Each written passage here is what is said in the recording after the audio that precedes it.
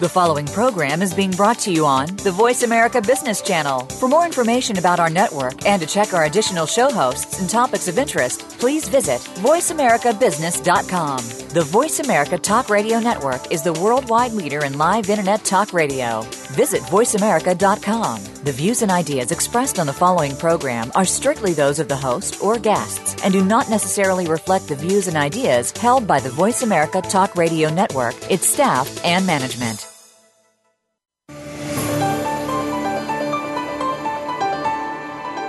In today's business world, you need to have a unique edge in order to thrive. Your show host, Lisa Chickles, understands you have to live it to get it.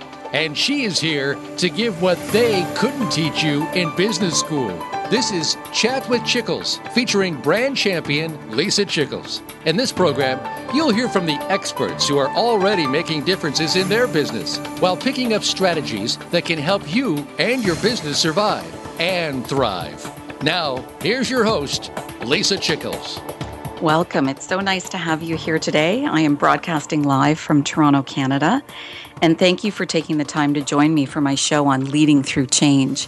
And as I teased you about a little bit about last week, I do have a guest today. So he's been very brave to come on the show. He will be my first guest. So please bear with us if there's any technical glitches. And that's some of the excitement of being live. So I'll first introduce our topic today, then our guest, and then we'll get into our chat with Chickles. So in terms of our intro, in the past episodes, we've chatted a lot about leadership. We referenced the 21 Irrefutable Laws of Leadership, that great book by John C. Maxwell, and identified the concepts of leading through influence instead of authority, and that people buy into a leader first and then the vision. The ability to chart a course versus just steer a ship. And I think we're going to chat a little bit about that in depth today. And as a leader, being able to read the situation, the trends, the people, the resources, and yourself, your own strengths and weaknesses, and what could be getting in your own way of leading successfully.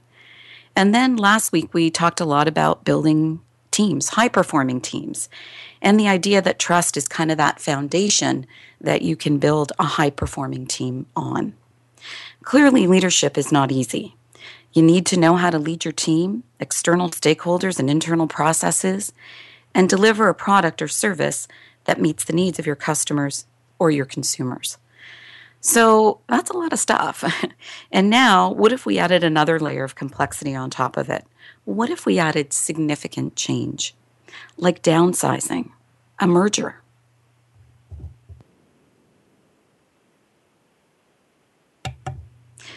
Taking your organization public, or getting private funding.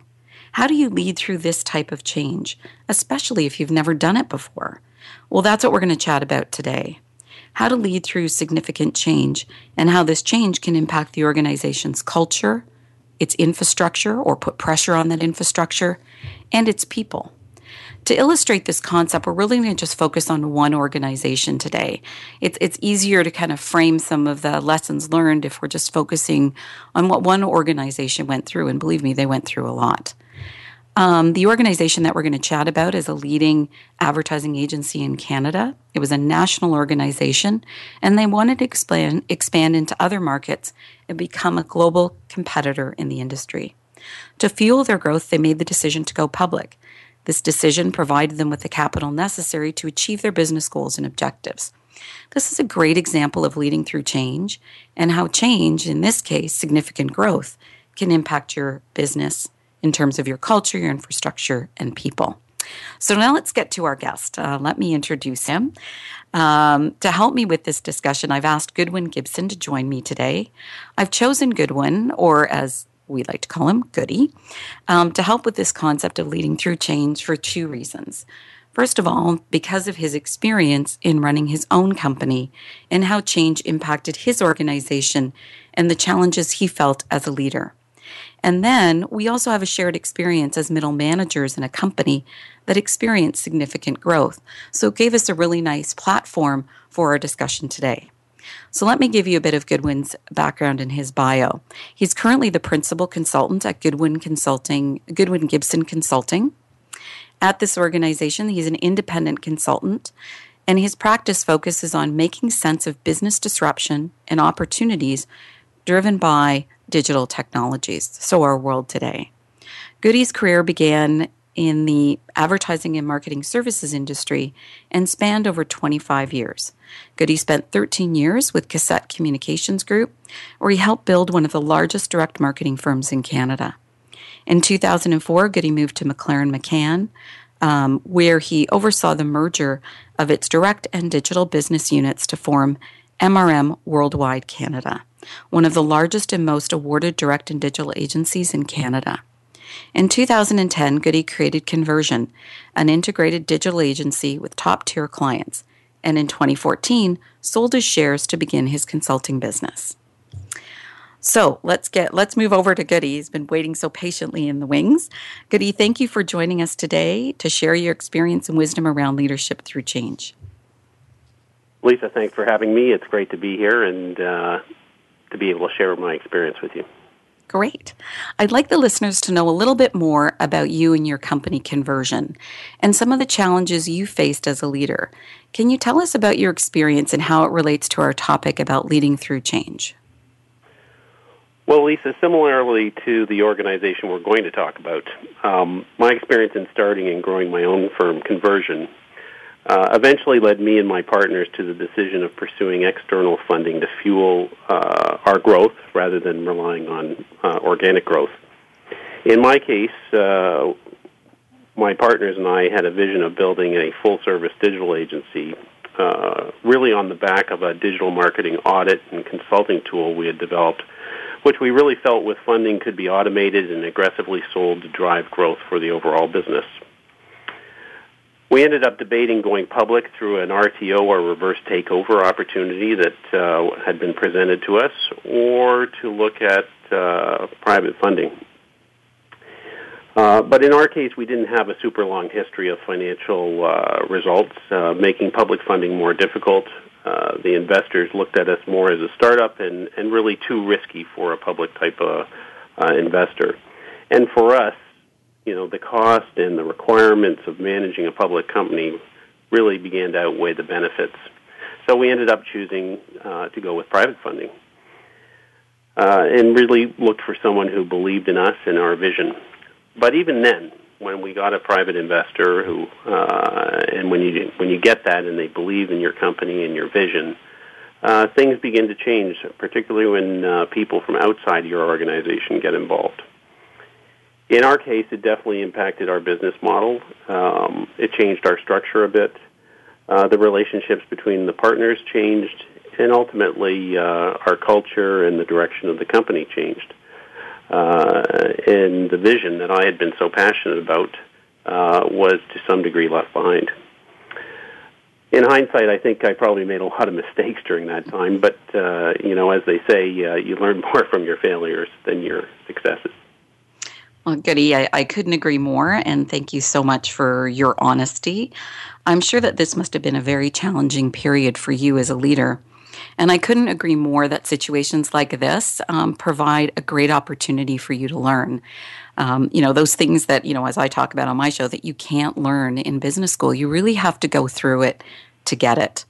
So let's talk about the impact of significant change on a leader and an organization. And let's talk about what we can learn from your experience and the advertising agency that we both worked at. I recognize that it was at a different scale from your organization, but I'm assuming that the challenges and decisions leaders face are quite similar. They started out, like you, as a small company. Over the years, they had grown to be one of the largest agencies in Canada, quite an impressive accomplishment. They had multiple offices across the country and served many well-known global brands in the automotive, telecommunications, and packaged goods industry. So what can we learn from their situation? Let's start with their decision to go public as a way to fuel growth. Why do you think they made that decision versus the decision that you made about using private equity? Now, for everyone that's listening, this is really our perspective. We were not at the meetings at that most senior level where a lot of these decisions were being made. So just keep in mind that this is just sort of where we're coming from. So again, Goody, why do you think they made that decision to go public versus maybe doing some private equity? Well, Lisa, I think, first and foremost, they were much larger than certainly my company, and they had a long history of very good results. And they were trying to raise a lot of money. The scale of funding that they wanted to raise, if they had tried to do it privately, probably would have created some issues in terms of putting too much control of the company in too few investors' hands. And as you remember, this company had a very strong independent streak, and they wanted to keep it that way.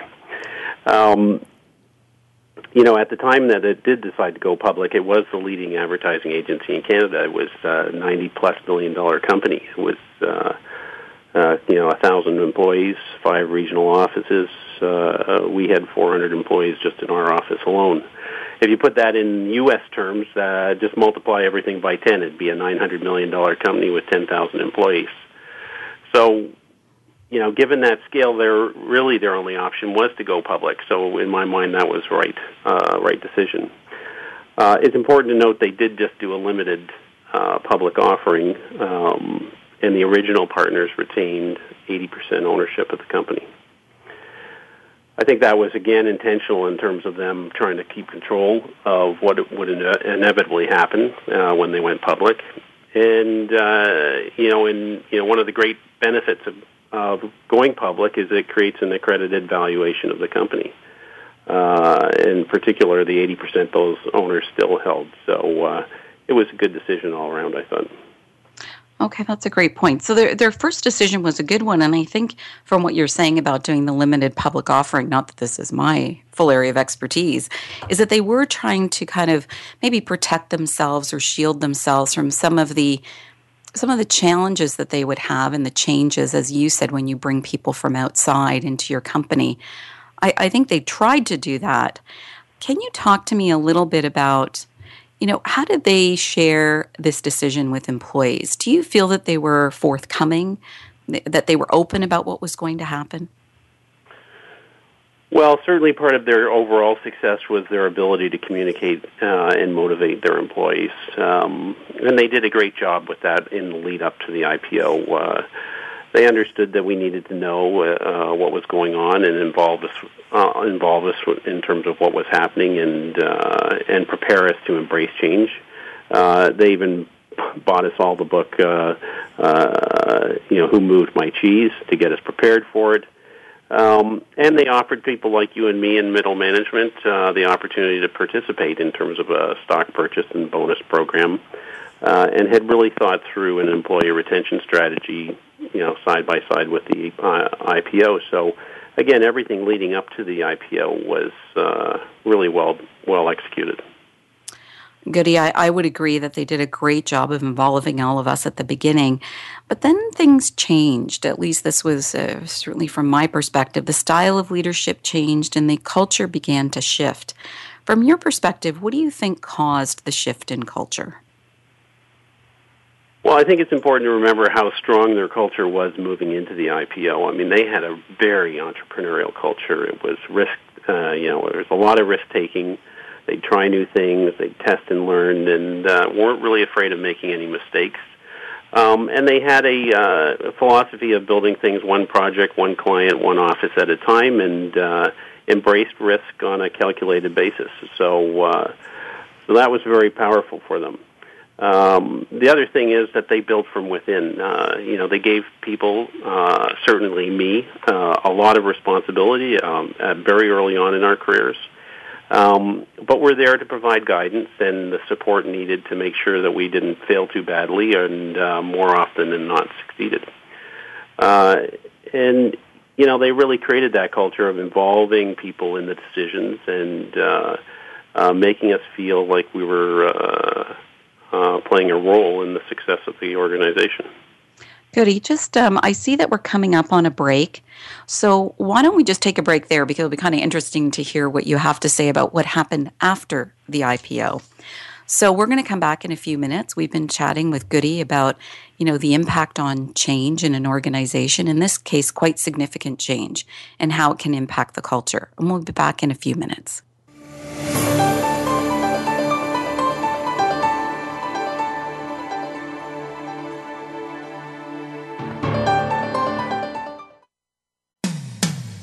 When it comes to business, you'll find the experts here. Voice America Business Network. Take your business to the next level. Deliver more growth to your bottom line and bring innovation to your organization. Visit LisaChicklesConsulting.com. Lisa Chickles Consulting will work with you to unearth your brand's potential to drive business results. Lisa works with the top brands in the corporate and not-for-profit sectors to develop strategic plans to ensure success. Bring a fresh and original perspective to your business. Visit LisaChicklesConsulting.com. That's LisaChicklesConsulting.com. Have you friended us on Facebook yet? Why not? Just go to facebook.com/Voice America or search for the keywords Voice America. Once you are part of our Facebook network, you'll receive daily messages about what's happening with our shows, this week's featured guests, and new happenings of the Voice America Talk Radio Network. And you can add your voice to the always active discussions on our wall. Just go to facebook.com/Voice America or search for Voice America. When it comes to business, you'll find the experts here. Voice America Business Network.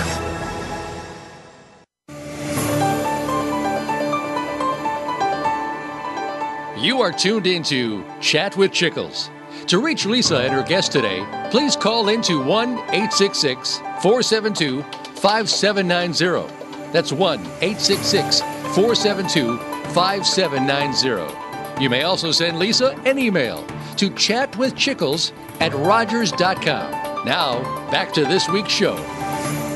We are back, and we are chatting about leadership through change. And I have here with me today Goodwin Gibson, and he's here to help us discuss the significant impact that change can have on an organization. And we just left off talking about the impact on culture. And Goody was just communicating how the organization that we both worked at had a very strong entrepreneurial culture, well established, and certainly, you know, they were risk-taking in a good way, in a safe way. They supported their people, they promoted from within, and they were really good at communicating any changes that were happening in the organization. So you felt a part of the decisions they made in the future. So Goody, what happened? How did the culture shift after the IPO? Well, Lisa, I suppose by necessity things became a little more confidential. That's part of the downside of running a public organization, and there was certainly less communication between senior management and what I'll say middle management, and not formal communication. I'm talking about the kind of informal communication, the hallway meetings that, you know, really were the oil that kept the machine running.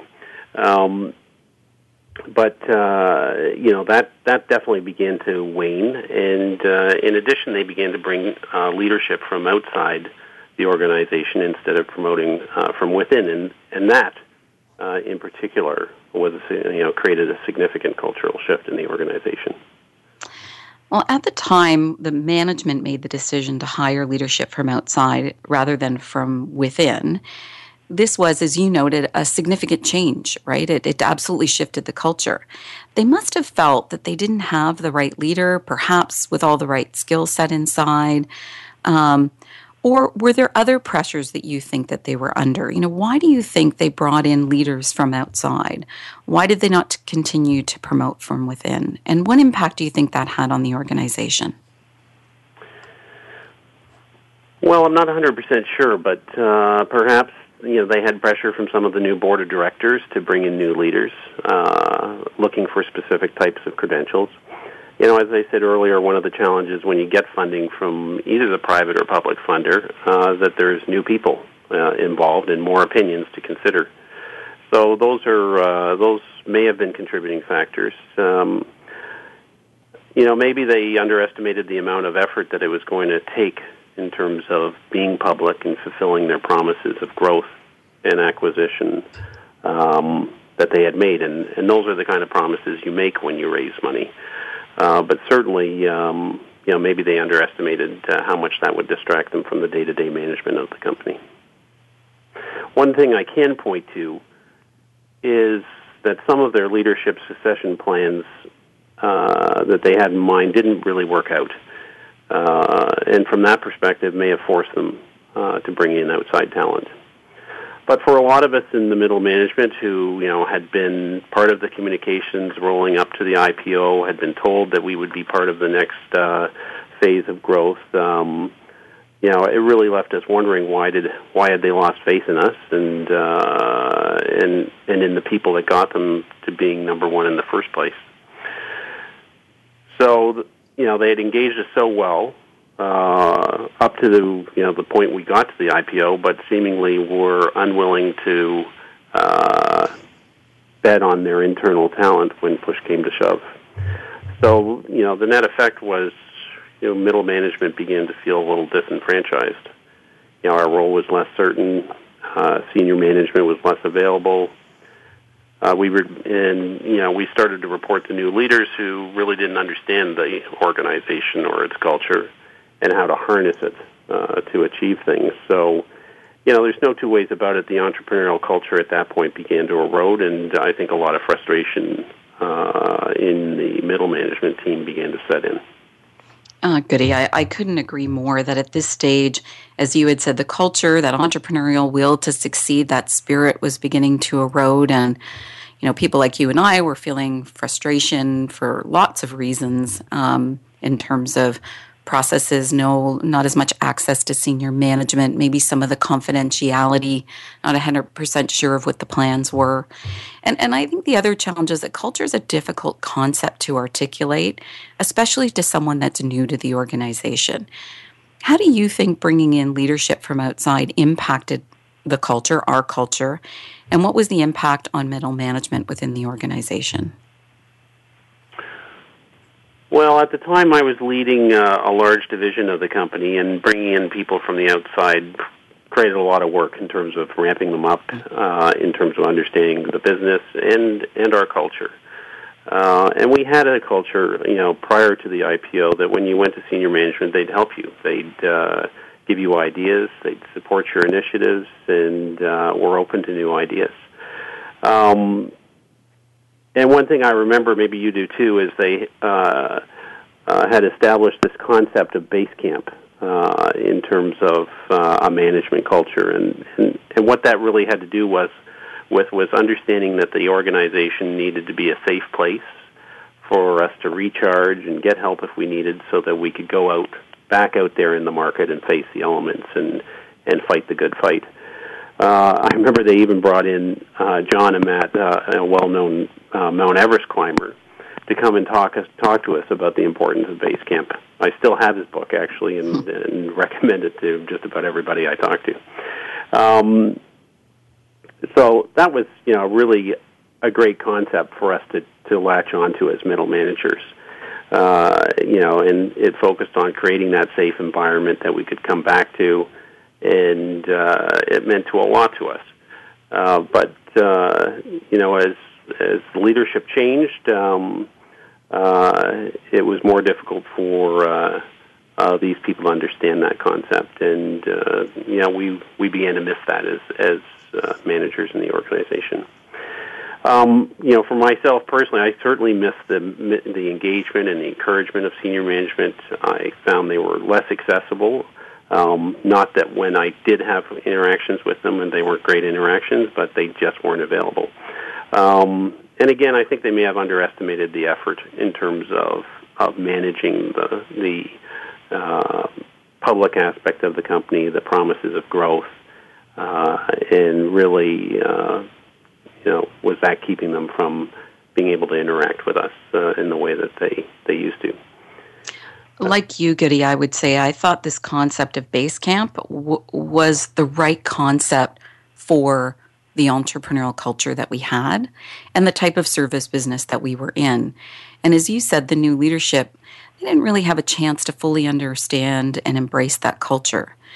Goody, do you think there was anything else aside from going public and the expansion plans and bringing in this new leadership that maybe didn't have fully understand and embrace the culture? Was there anything else that you think could have impacted our ability to lead through this change? Yes, actually. If you remember, just prior to the IPO, we won a very, very large piece of business, which on the surface was incredibly exciting. Lots of new challenges, a very large account, tons of top-line growth for the company. But with that kind of growth also comes the need for reliable and sufficient infrastructure, which was never really a strength of the company. We were very decentralized. We operated as regional offices quite independently, which was great in terms of our ability to produce and get the job done, but not so great in our ability to build actual capacity to produce on a large-scale basis. And this client demanded strong, integrated national systems that we were just not ready for. So the lack of what I'll call repeatable processes and organizational infrastructure were really magnified under the pressure and created a lot of extra workload for management as we tried to hold things together, which again just set in a more frustration for us internally and probably more importantly for our clients. Since then, and having worked for a global organization with really strong organizational infrastructure, it's clear that ability to mobilize resources, processes, systems is really critical to managing growth. At that other firm, we were able to build new offices of up to 400 people in a matter of weeks, if not just a few months. They had a playbook. They had done it a lot of times before, and it was commonplace for them. For our organization, that was simply not the case. Well, clearly, as you're going through this incredible amount of growth on top of growth on top of growth, and you have new leadership, I can imagine it would have been difficult for someone new to the organization to navigate through all of that, and then also for all of us to actually just continue to get the work done and to make sure that we were meeting the needs of our clients. Goody, do you think, based on all of this, is there a feeling that maybe they weren't ready to go public? Like maybe they weren't ready for growth? Is that something you can be ready for? What do you think about that? Is it a question of being ready? Well, hindsight is 20/20, but I think whenever your organization is going through major growth, you need to really address the operational implications as fast as you can. Systems and processes that got you to one level are not really likely to get you to the next. And you need to re-engineer your operations with a long view on growth. And really focus on building your capacity to produce. And for that, infrastructure is critical. So by infrastructure, I'm talking about IT, human resources, finance, real estate, those things that are supporting the business in the background. When I think back, we doubled the size of the business in 3 years, and you need a strong infrastructure and operations to support that kind of growth. And funny enough, when I look back at the IPO, I don't believe any of the funds raised were used to seriously address any operational or organizational infrastructure deficiencies, which is probably something, ironically, that would have been really well received by our current clients at the time. But, as we pulled our hair out, what we needed was better systems, processes, things that would protect and enable us to scale the strengths that had led us to the success we'd had. And we needed to think of that on an operation-wide level. We needed a clear leader with the authority to implement changes.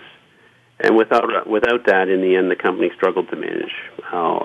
Our frustrations grew, and the commitment to the organization began to suffer. Yeah, Goody, we're just going to come up on a break, and I couldn't agree more. You're kind of bringing back some very interesting memories for me. So when we come back after the break, we're going to talk a little bit more about that, and then we're also going to talk about, the role of human resources and its importance in helping you lead through change. We'll be back in a bit.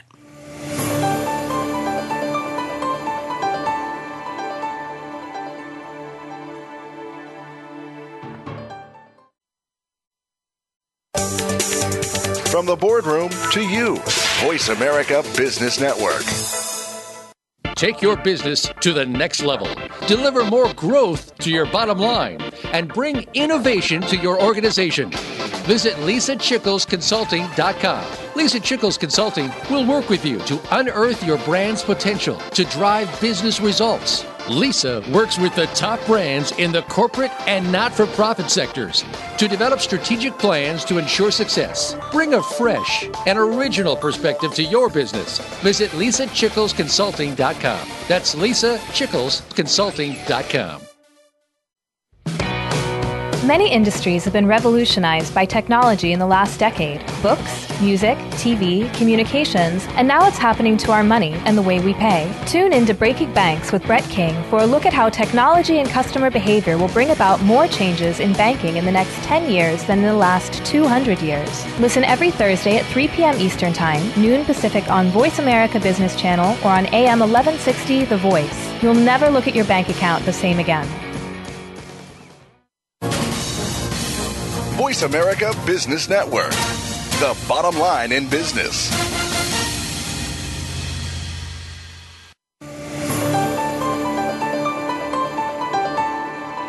You are tuned into Chat with Chickles. To reach Lisa and her guest today, please call into 1-866-472-5790. That's 1-866-472-5790. You may also send Lisa an email to chatwithchickles@rogers.com. Now, back to this week's show. I'm here with Goodwin Gibson talking about leading through change and the impact of that significant growth can have on an organization's culture, their business model, their infrastructure, and of course, ultimately, their people. And can you really plan for it all? Is it a case of you don't know what you don't know? Or did you not chart the course well enough and plan those details that we talked about in terms of the role that navigation can play in successful leadership? But can you do all of that? So that's really what we're here chatting about today. So Goody, as you said, the new leaders did not have a clear understanding of the culture of the organization, and they didn't really have a ton of time to figure it out, given all of the change that was going on, the business pressures. What do you think the organization could have done differently? What could have helped them lead through all of this change? Well, Lisa, as I've always sort of personally said, the hardest part of my job is hiring people. And, when you fire people, you know exactly what the outcome or outcomes could be, and you can prepare for it. But when you're hiring someone, it doesn't matter how many interviews or how much due diligence, you really don't know the outcome until they arrive and begin to work within your organization and with your team. So looking back at the organization in question, or any organization for that matter, when you experience major growth like that, either organically or through acquisition, human resources is going to be one of the areas in your business most impacted. This is obviously particularly true in a professional services business like advertising, where people are your product. They're the people out there every day representing your company, etc. Now, I have to say that I have some later experience that gave me further insight, and I learned a lot more in that place in terms of the power of a functional human resources group and the importance of an operating plan. But, looking back, HR was never really a strength, even within the industry in Canada, and, particularly as it compares to the U.S., mostly driven by scale. The difference in the scale of most agencies and the business in Canada versus the U.S. resulted in, I think, very different approaches to infrastructure, things like HR and IT, and the importance of an operating plan. In the U.S., HR is a designation. These people have MBAs, they have HR accreditations, they sit at the right hand of the CEO. We didn't have that at our organization. When I look back at the executive team, they simply didn't have that in their skill set. And we didn't have a clear operating plan, which I mentioned. So in quick succession, we had one of the largest accounts in the country. We'd gone public. We were on an aggressive acquisition strategy, and we really didn't have an integrated and well-thought-out plan in terms of how to manage the growth, particularly in terms of human resources, IT, finance, even real estate, and things like production. So those were challenges. Well, Goody, as you summarized so well, it pretty much looks like it was change on top of change on top of change, and on top of an infrastructure that, wasn't built to support that level of change. I also found at this time that people started to look inward, kind of to focus on the organization and not look outside, and perhaps lose a bit of perspective on the market. Would you agree? What was your experience?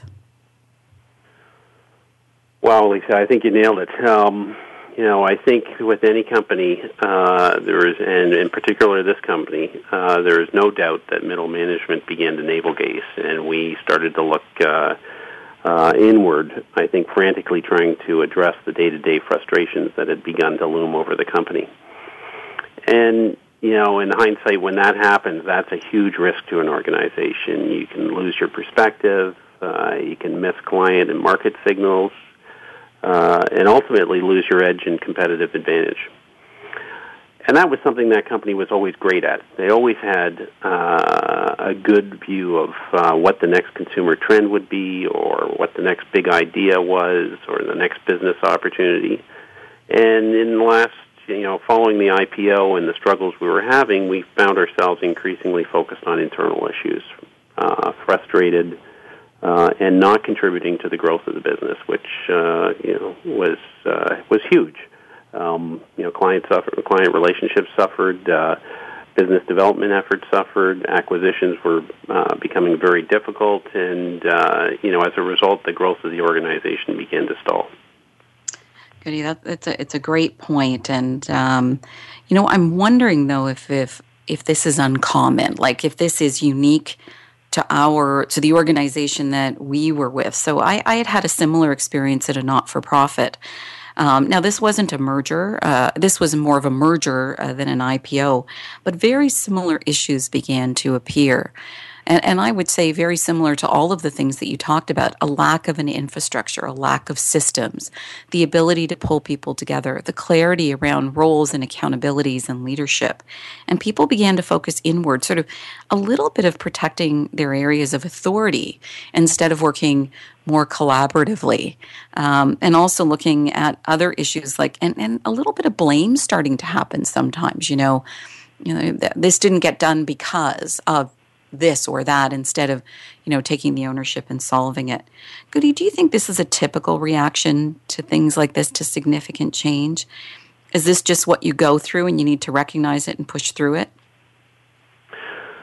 Well, certainly I don't think it's uncommon. I think many organizations that go through the kind of growth that we were dealing with have similar challenges. And I think at the time, whenever you're facing this kind of growth, is that you really need to prepare and plan operationally for it, and really understand the cracks in your infrastructure, and again invest in that capacity to produce. And too many times, I think organizations don't address the cracks, the things that may have been covered up by growth and success. And you really need to get to those because they become magnified very quickly. And I think it begins with leadership that's really prepared to address the deficiencies of an organization and make some tough calls and make some investments.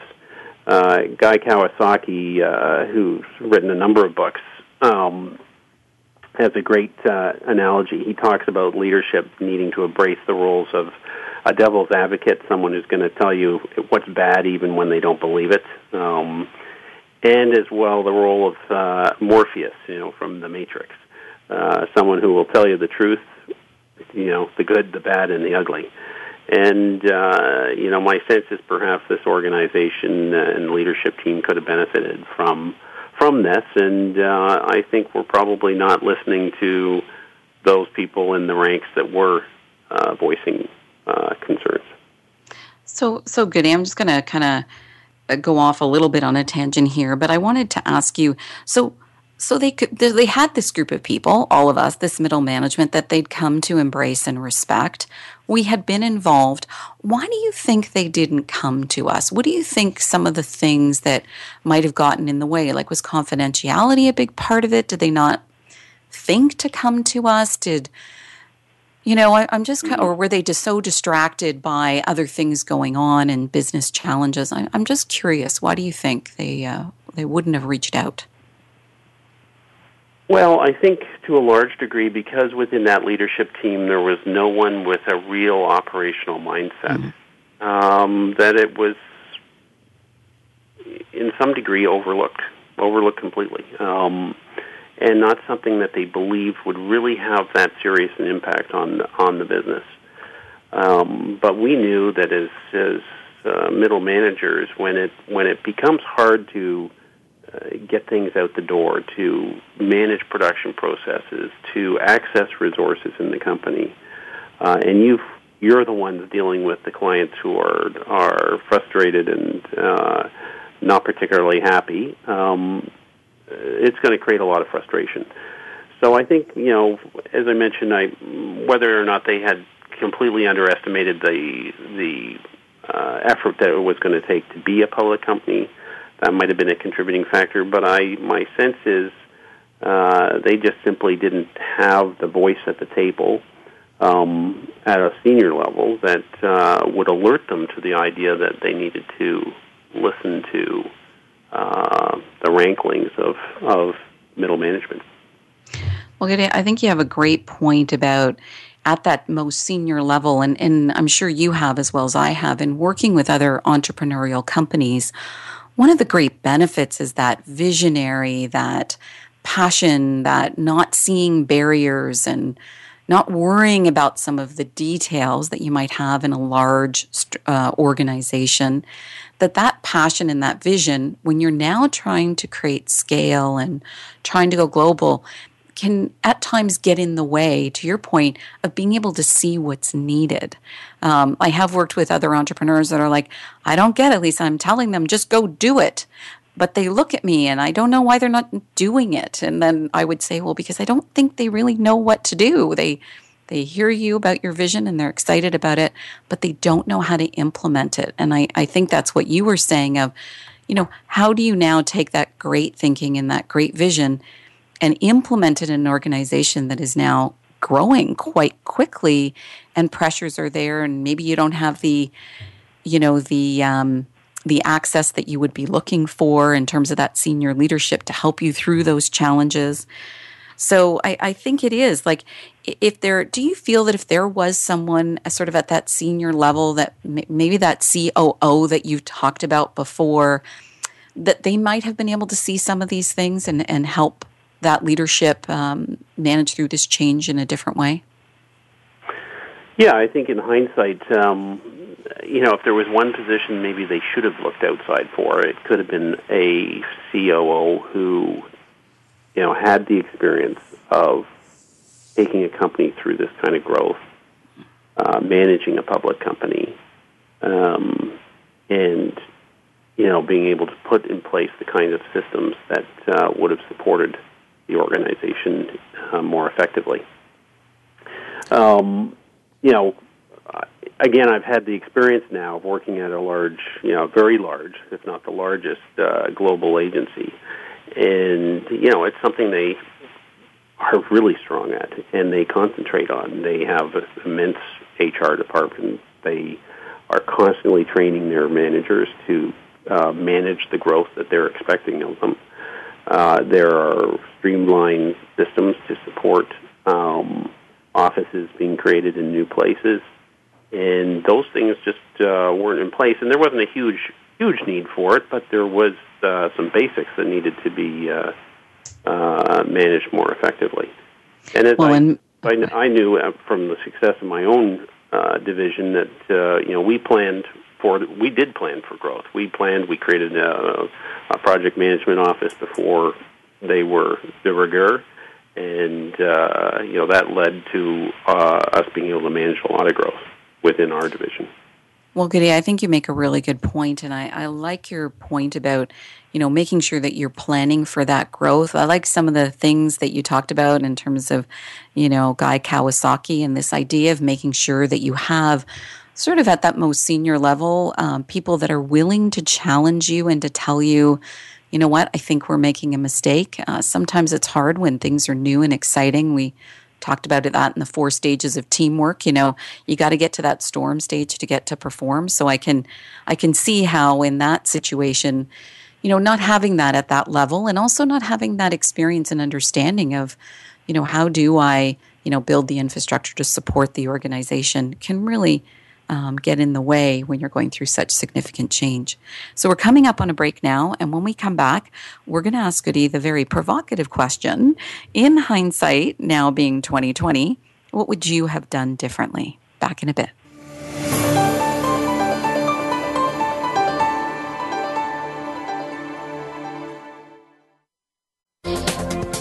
The business community's first choice in Internet Talk Radio. Voice America Business Network. Take your business to the next level. Deliver more growth to your bottom line and bring innovation to your organization. Visit LisaChicklesConsulting.com. Lisa Chickles Consulting will work with you to unearth your brand's potential to drive business results. Lisa works with the top brands in the corporate and not-for-profit sectors to develop strategic plans to ensure success. Bring a fresh and original perspective to your business. Visit LisaChicklesConsulting.com. That's LisaChicklesConsulting.com. If you are a beginning or aspiring entrepreneur, have you thought about a coach or mentor? For instance, think about sports figures who have successfully become entrepreneurs and leaders in business. They started out with a coach in their respective sport, and many work with a coach today to help them continue to achieve their goals. Listen for ESCN with host Michael Dawson and co-host Angelia Hobson and Diane Daniels. Tune in Saturday mornings at 10 a.m. Eastern, 9 a.m. Central, and 7 a.m. Pacific on Voice America Business and rebroadcasts on Voice America Sports. When it comes to business, You'll find the experts here. Voice America Business Network.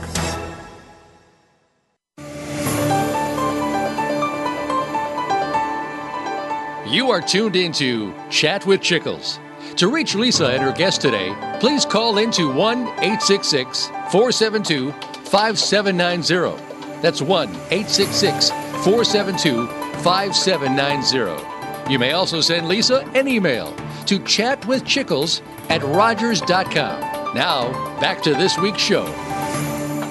Hi, everyone, and I am here chatting with Goodwin Gibson, and we are talking about leadership through change and the impact that change can have on an organization with respect to its culture, its infrastructure, and, of course, ultimately, its people and business. So, Goody, our provocative question. Now, what we've all been waiting for, in hindsight, being 2020, of course, what do you think the organization could have done differently to avoid some of the issues that they faced? Great question. No pressure. Well, there's no two ways about it. One of the keys is planning for growth, and there's probably some components to that are important. I think first and foremost, I think you need to trust and nurture the people that have brought you to the level of success that you've achieved. And you really need to prepare them for it and include them in that future phase of growth. And by prepare, I mean prepare in terms of what are the potential roles they might play, what are the skill gaps that you might have to close, and really give them a shot at contributing to the future. The other thing I would do is make sure that any issues are resolved at the top, and that again, sometimes success and growth can hide underlying issues or differences of opinions between senior management. So you need to make sure those are addressed and make sure that everyone's on board in terms of the direction you want to take the company, the roles and the accountabilities of everybody, and the commitment and the level of intent from everybody. So those are real things that have to happen, I think, prior to you moving into the growth.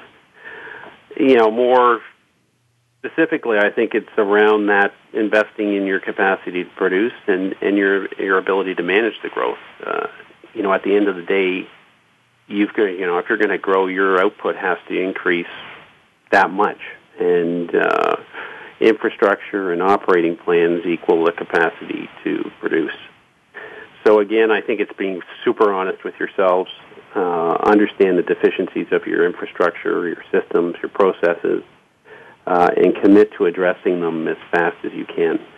And, as Guy Kawasaki says, listen to the devil's advocates and Morpheuses in your organization. Listen to the naysayers who are feeling the pinch at the front lines, and, establish that clear leader, a CEO, with the authority that they need to make the changes and really build the capacity to produce and manage growth.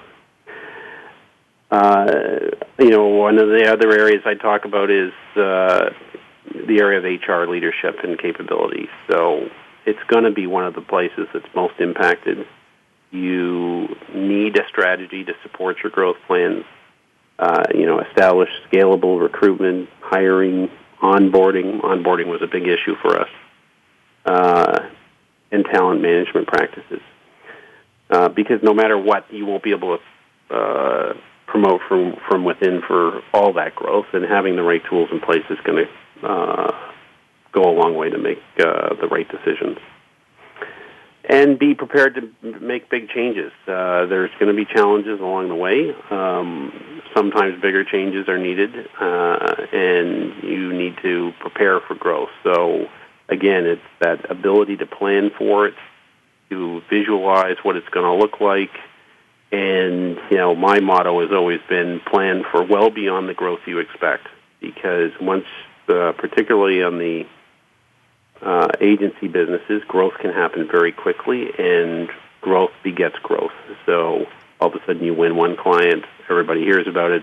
Next thing you know, you're on a roll and you're winning a bunch of clients, and you've grown much more than you expected. So those are the things that I would do differently. Yeah, Goody, I think you make, and I'm just going to summarize for those people listening who, might be taking notes or they're driving in the car.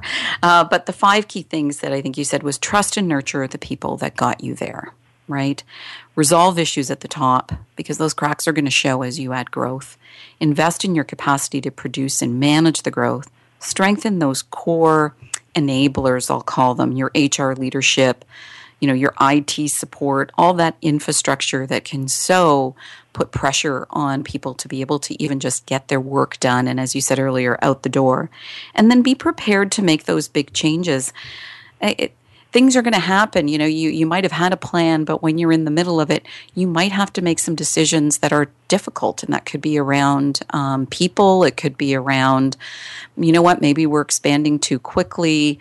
I mean, it'll be interesting to see, how Nordstrom does in Canada with their business model and their expansion plan versus someone like Target.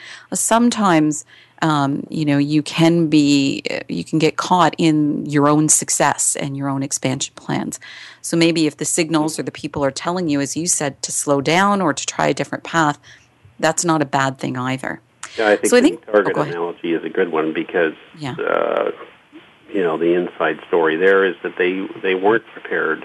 They hadn't done their homework in terms of the infrastructure requirements to open 100 stores, deal with the changes in the Canadian market, and that really led them into a tailspin, the day they opened the door. Right. Great point. So I think people will be sitting here right now trying to say, so what happened? Like, this was a great story, this company, you both worked there. So what happened to this organization? Where are they today? Were they able to recover from this experience and lead through change? And the good news is absolutely yes. The company continues to thrive and be a strong competitor in the industry despite the difficult time that they went through. But I think as you started out at the beginning, Goody, you sometimes learn more from your mistakes than you do from your successes. And I think what they learned was really priceless. I will cheekily say, this is the stuff they can't teach you in business school. You really do have to live it or live through it to get it. And I think what they were able to do is to take what they had learned and then help that to fuel their growth, to kind of retool the organization, to think about things like infrastructure, how they hire, succession planning, and understanding the impact on middle management. This would be a wonderful case study for anyone today, like Harvard Business Review case study, for people to be able to really understand sometimes we focus a lot in today's times about downsizing. But what about when you are now growing? What about upsizing? And I don't know, people get caught up in the excitement and maybe haven't had a chance to think it all the way through. So, Goody, I'd really like to thank you today for sharing your insights on how to lead through change. And it's great to hear your thoughts and your fresh perspective.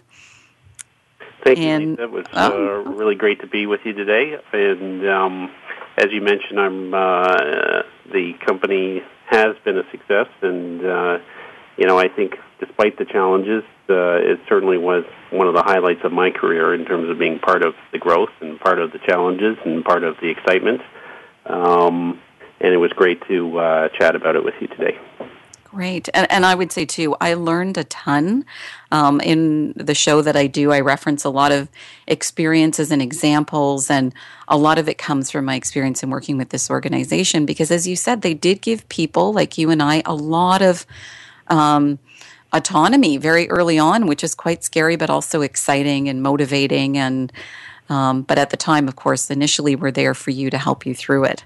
So again, I'd love to thank you for everything and all of your great insights. And Goody, are you okay if I share your email with people just in case they might want to get in touch with you? Absolutely. Okay. So if you had any questions for Goodwin Gibson, please feel free to email him at goodwin@goodwingibson.com. So Goodwin, GOODWIN, at goodwingibson.com. And also you can download this episode from my host page at voiceamerica.com or iTunes. Now, next week, I will be chatting more about, the excitement around being an entrepreneur and entrepreneurs. And, of course, that whole idea of the jungle lion and the zoo lion and who moved my cheese. I guess that's it. So we will be back. And thank you so much for being with us today. And again, you can reach me at chatwithchickles@rogers.com. And I am your host today, and you're part of Chat with Chickles, what they couldn't teach you in business school. Thank you for joining us for Chat with Chickles. Please tune in again next Thursday at 8 a.m. Pacific Time and 11 a.m. Eastern Time for another edition with brand expert Lisa Chickles on the Voice America Business Channel. We'll talk again on the next show.